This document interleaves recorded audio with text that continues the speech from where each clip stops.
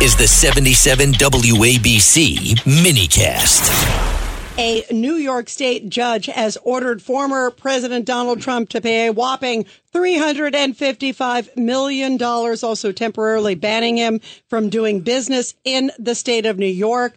Let's go straight to Judge Andrew Napolitano. Judge Napolitano, what do you make of this decision? Well, I'm looking forward to it being reversed in the appellate division, Rita and John.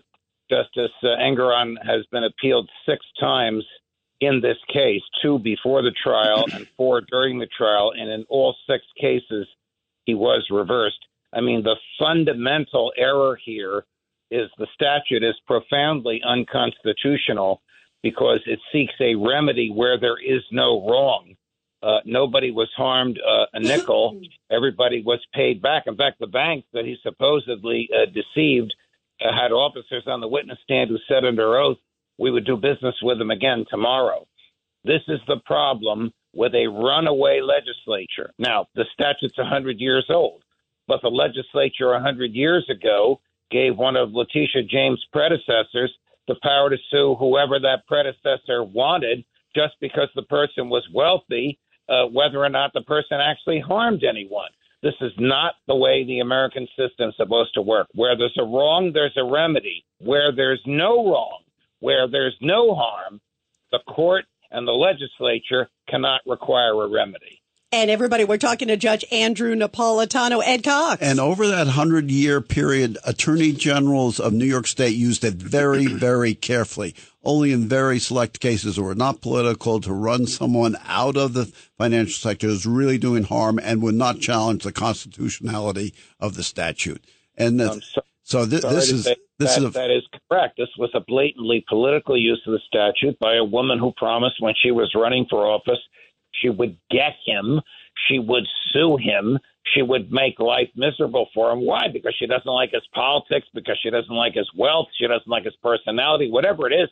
None of those things is a valid basis to use the power of the state to extract wealth from somebody who's lawfully, legitimately acquired it. You know, Judge Andrew Napolitano, I was looking this up. This is interesting.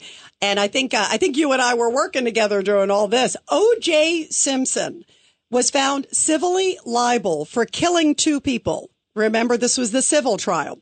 The Correct. Deaths of Nicole Brown and Ron Goldman. The court found him $33 million as a penalty there in that case, right? Remember again, for killing 2 people. And yet here is Trump on this business issue that's so questionable, and he's getting ordered to pay $355 million. Where's the justice? You make a great point. This just does not, unless you are blinded by hatred for Trump because you don't like his politics, you don't like his personality, you're jealous of his wealth. This just strikes the average American, the typical New Yorker, as wrong, wrong, wrong. Who did he harm? Nobody. Nobody was harmed. The banks, as I said, all took the stand and said they would lend money to him again.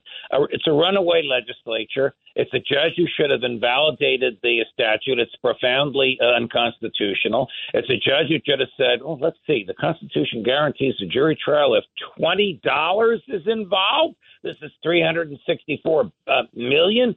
There should have been a jury trial here. There should have been no trial here because the statute is misguided. And the prosecutor was motivated by politics. And Tony Carbonetti. Right. If you had gone in front of a jury, you could make all these arguments. You could even show cases of default with some of the banks and say, hey, these people obviously overinflated the asset value. OK, this guy paid his loans.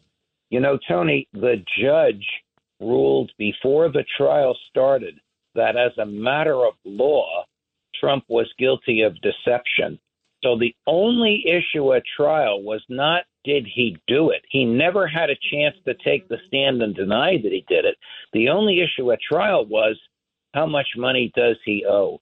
The entire system was rigged against him. Look, I'm not a New Yorker. I'm a New Jersey guy. I had a lifetime appointment to the bench.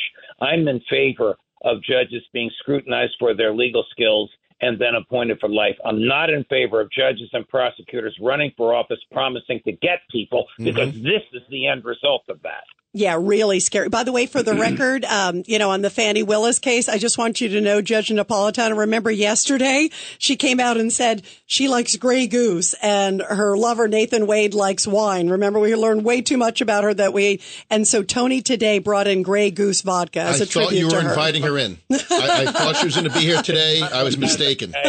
Tony not only has a renowned sense of humor, he has a renowned sense of generosity. I thought she was showing up today. I was wrong. You were wrong. Get the bookers on that. Judge Napolitano, thank you. Always great to have you here, my friend. Pleasure, guys. Have a nice week and all the best. Take care. Thank you so much.